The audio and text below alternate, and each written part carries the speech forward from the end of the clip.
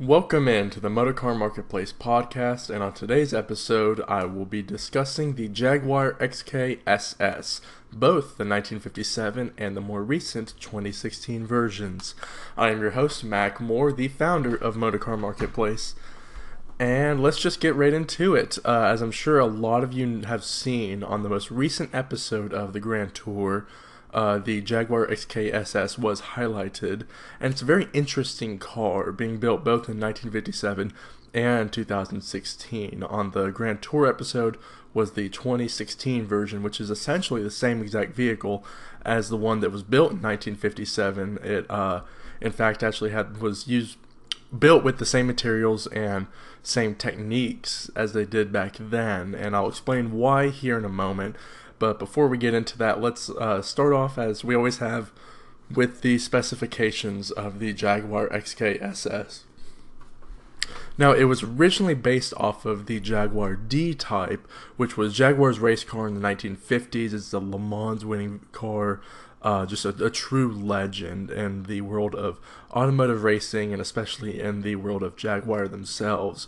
It was the XKSS is powered by a 3.4 liter straight six, had 250 horsepower, and went 0 to 60 in a rather astonishing 5.2 seconds with a top speed of 150 miles an hour, which are two pretty much average figures today. However, back in 1957, that is an incredibly quick car, which really just blew away everything else that was for sale at that time. Now, to understand the Jaguar XKSS, you're going to have to understand its history, and the Jaguar XKSS has an interesting but rather unfortunate history. In 1957, Jaguar decided to withdraw from automotive competition, or racing at least, leaving them with quite a few of the Jaguar D-types left over in various stages of disrepair or completion.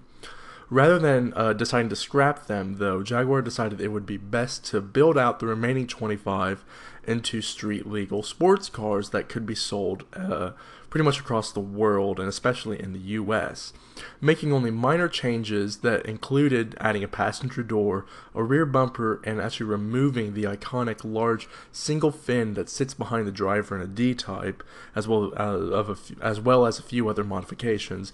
The Jaguar XKSS was born. So basically just a slightly modified D-Type. Jaguar did try to remain intact as much of the integrity as the D-Type as possible when making the XKSS, so it could feel as much of a race car as you could possibly have back in 1957. Majority of the XKSSs were sold in the United States, including one to a very legendary customer, being Steve McQueen, also known as the King of Cool. Unfortunately, however, in 1957, on February 12th, 1957 to be exact actually, a fire broke out at the Jaguar factory and destroyed 9 of the 25 cars. Since then, the Jaguar XKSS has been really much just a thing of the past and enjoyed in museums and very rarely sold at auction by private owners, with values estimated to be as much as over $15 million.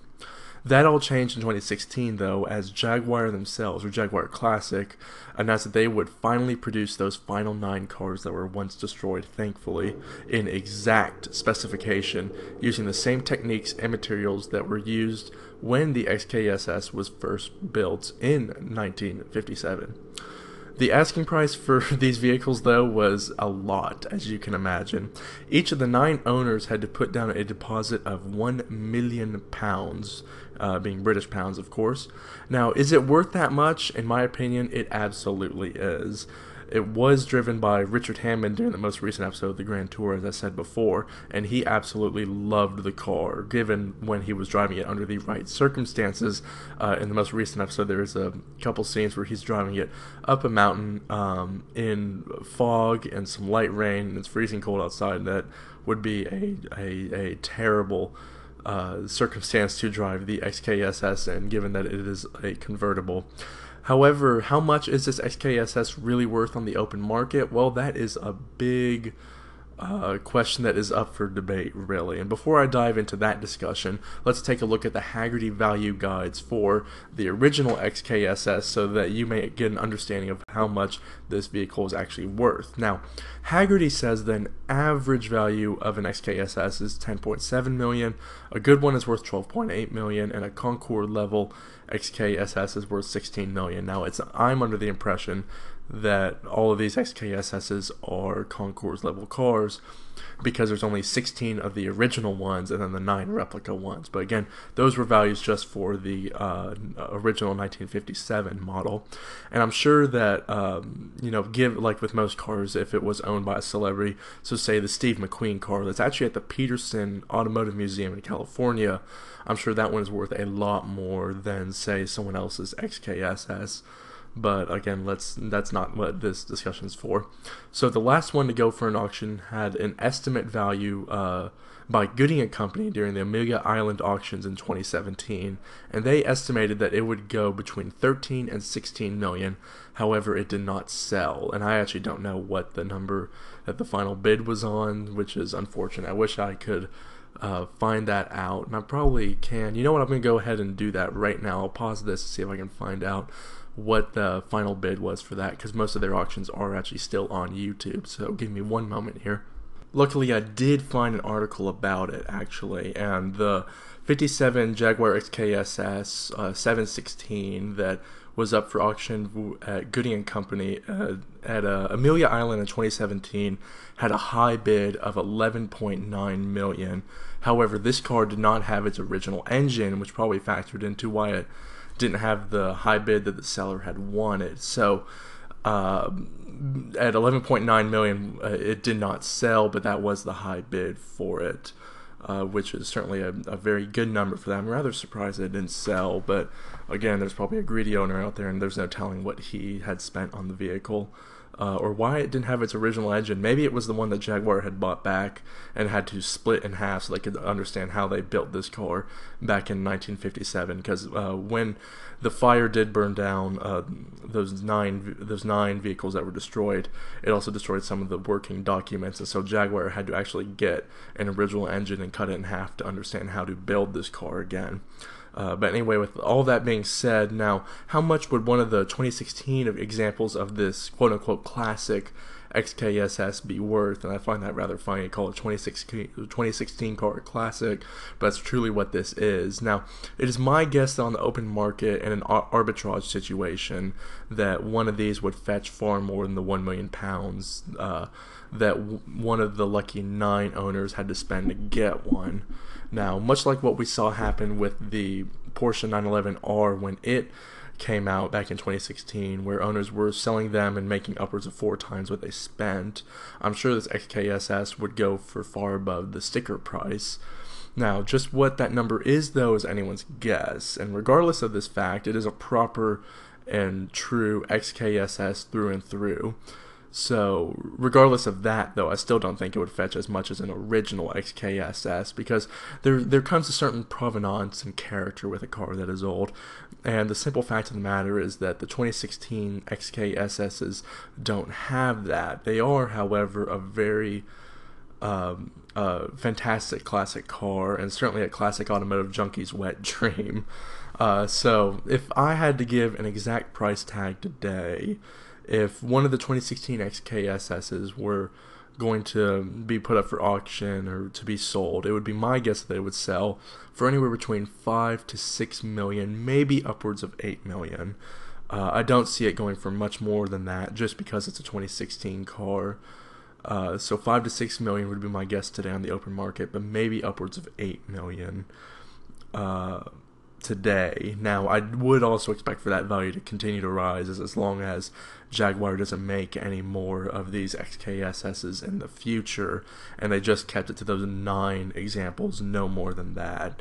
And this is something that they also discussed on the Grand Tour episode the other day, is that maybe more automotive manufacturers will begin making modern versions of their classic cars, but still true to the way that those classic cars were made back then. So if BMW were to remake the BMW 2002 Turbo today, or maybe the 507 or something like that, or the original 328, I think those would still sell very well today. And BMW could charge certainly a premium for them, but I just hope that automotive manufacturers don't overproduce that number so that it sort of waters down the collectability of these cars. And with all of that being said, I will conclude today's episode. It's a rather short episode today, but I do hope that you all enjoyed it. Now, please go check out the Motorcar Marketplace website for our Scottsdale auction recap, as it's a very good and in-depth look, sort of the 5 things that I learned from watching the Scottsdale auctions and sort of what to keep your eye on for the market. And speaking of keeping your eye out, keep an eye out for the preview to the RM Sotheby's auction that will be held in Paris soon. I believe it's being held on February 7th. Let me try and check the date. Yeah, it's on February 7th, so I'll have to upload a preview here pretty soon. There's a couple very interesting cars going up for sale in this Paris auction, including a Bugatti EB110 Supersport prototype, so you'll definitely have to keep an eye out for those. I talk about that in the Scottsdale auction recap. And also, if you are in the market to sell your collector car, then please go and check out the service that Motorcar Marketplace provides. Motorcar Marketplace will help you sell your car in an efficient manner that ensures you retain more money in your pocket and not wasting your time trying to get your vehicle sold, or maybe perhaps you leave money on the table because you're just not selling it in the right way. That's what Motorcar Marketplace specializes in. Now, in my experience, over 90% of vehicle sales that I've helped handle were done online, completely without the owner ever seeing the vehicle. So it's something that I personally specialize in and would love to help owners sell their collector car in that fashion. Thank you so much for listening. Go like our Facebook and Instagram pages at Motorcar Marketplace. And if you'd like to, you can follow me myself. I am Mac Moore and can be found at Law Mac Moore on all forms of social media, except on Twitter. On Twitter, I'll be known as at Motorcar Mac, just to avoid having a personal Twitter and a car-focused Twitter. But with all that being said, until next time, I'll see you on the road. Thank you. Goodbye.